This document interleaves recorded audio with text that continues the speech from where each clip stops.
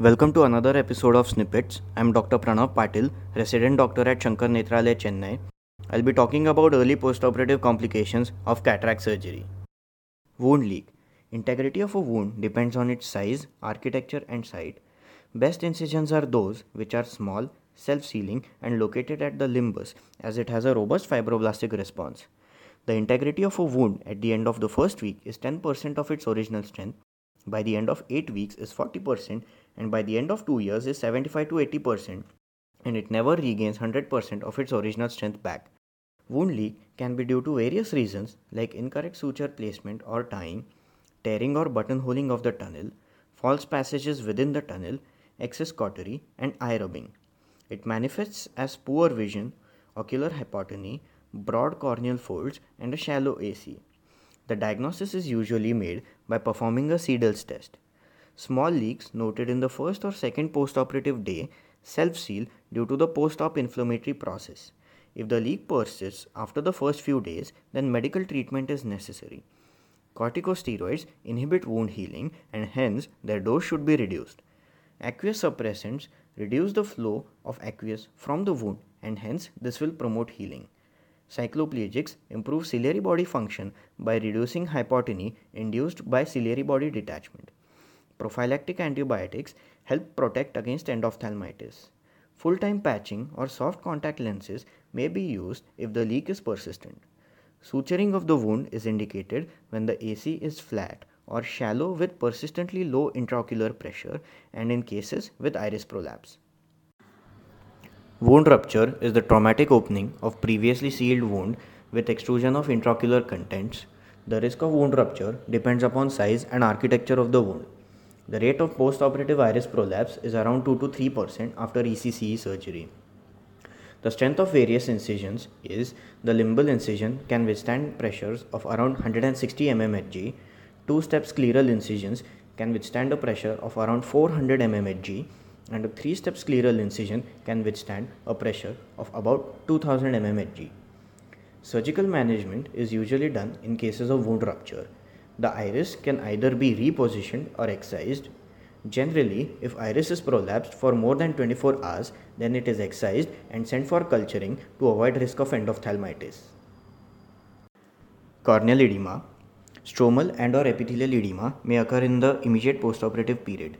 Main causes of corneal edema after cataract surgery include surgical trauma from instruments, phacoenergy, intraocular lens, lens fragments, and a prolonged duration of the surgery, Descemet's membrane detachment, elevated intraocular pressure, retained viscoelastics, retained lens matter, pupillary block, toxic anterior segment syndrome, and chemical injury due to preservatives in irrigating solution. Striate keratopathy is the presence of corneal edema with Descemet membrane folds after cataract surgery in an eye with relatively healthy and clear cornea and in absence of obvious Descemet membrane detachment. It is seen as radiating Descemet membrane folds near the incision and also centrally. Corneal clarity will depend on the degree of insult. Slit lamp examination is crucial to rule out a Descemet membrane detachment.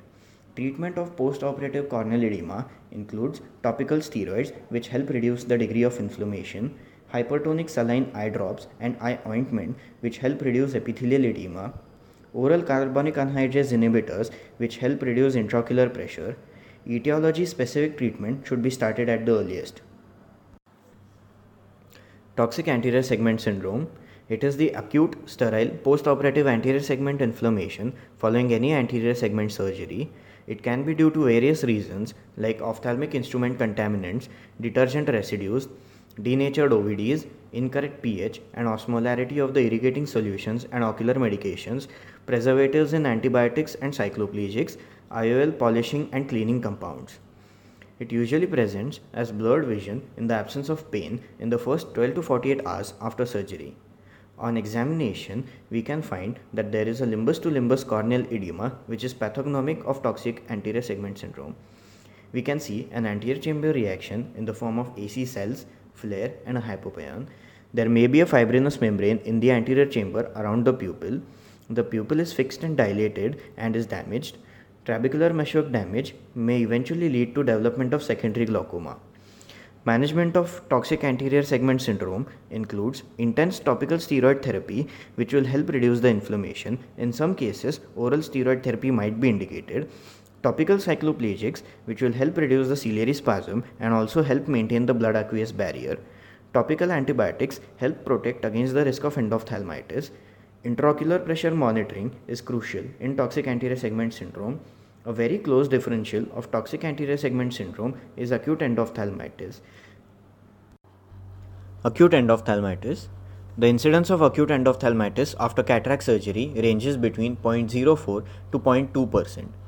The risk factors for acute endophthalmitis include diabetes, complicated surgery, chronic alcoholism, wound-related complications, posterior capsular rupture and vitreous loss, a higher amount of instrumentation and a longer duration of surgery, a prior history of intraocular surgery and inferior incisions. Around 60% of the patients of acute endophthalmitis present within the first week, 20% of the patients present within the second week, and around 20% of the patients can present up to 6 weeks after the surgery. Patients present with blurred vision, red eye, pain, and swollen eyelids. On examination, we can see lid edema, conjunctival injection and chemosis, hypopyon with loss of red reflex. Corneal infiltrates and ring ulcers may also be seen. We have to be sure to look for wound abnormalities, which include wound gape, wound leak, torn or loose sutures, or vitreous incarceration into the wound. Since there is no view of the retina, we need to perform a USG B scan to look for vitreous membranes, any choroidal thickening, retained lens fragments, and retinal detachment. Maximum number of cases of acute endophthalmitis grow a single organism. In 70% of the cases, coagulase negative staphylococcus like Staph epidermidis is grown. Other common organisms causing post-op acute endophthalmitis include Staphylococcus aureus and Streptococcus. It is important to differentiate between toxic anterior segment syndrome and acute endophthalmitis, as both of them present in a similar manner. The onset of toxic anterior segment syndrome is within 12 to 48 hours after the surgery.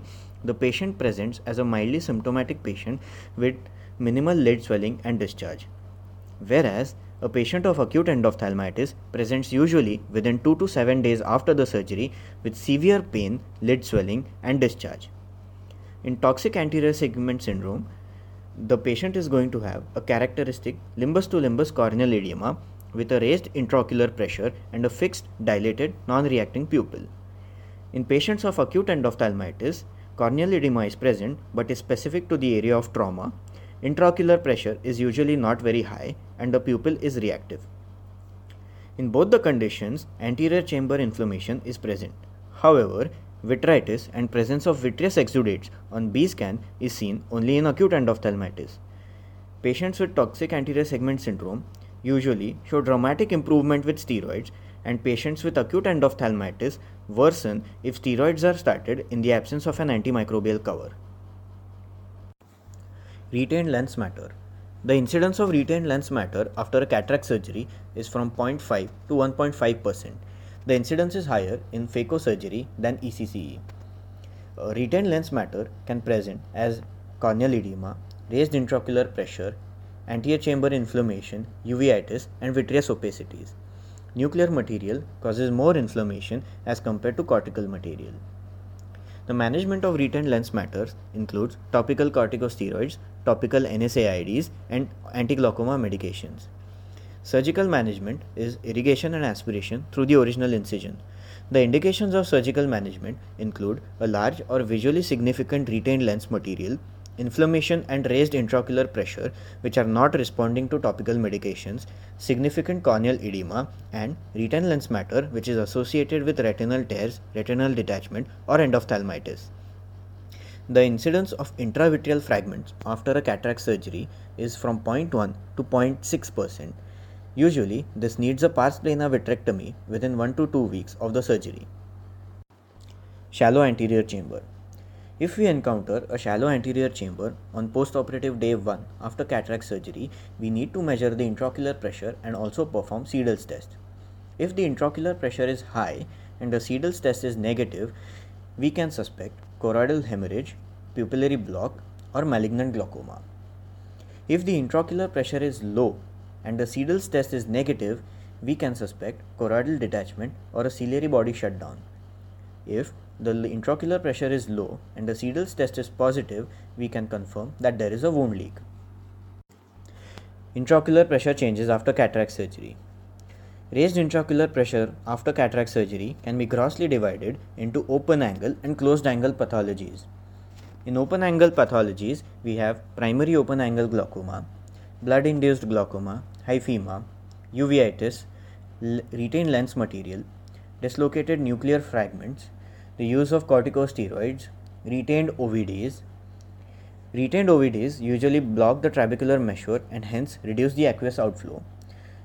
The intraocular pressure which is raised due to retained OVDs peaks in 4 to 72 hours postoperatively and usually returns to normal within 24 to 72 hours.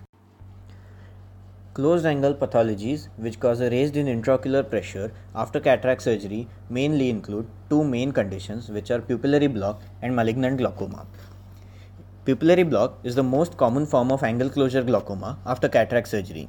The pupillary space or iridectomy is usually occluded by vitreous, blood, inflammatory debris, IOL or lens matter. In patients with pupillary block, we have a deep central anterior chamber with a flat or shallow peripheral anterior chamber with iris Bombay configuration. On gonioscopy, the angles are occluded. The treatment of pupillary block includes a YAG peripheral iridotomy, which is a definitive treatment, pupillary dilatation, which relieves the pupillary block and breaks synechiae, and anti-glaucoma medications. Malignant glaucoma. Malignant glaucoma is a close differential of pupillary block. It is also known as aqueous misdirection syndrome. Aqueous gets misdirected into the vitreous cavity due to contact of ciliary body with lens or anterior hyaloid face. The anterior hyaloid face acts as a one-way valve and hence forward movement of vitreous occurs due to buildup of aqueous behind it. Shallow anterior chamber centrally as well as peripherally with the presence of a patent peripheral iridotomy is the hallmark feature of malignant glaucoma. Malignant glaucoma is seen maximally in patients with prior history of angle closure glaucoma.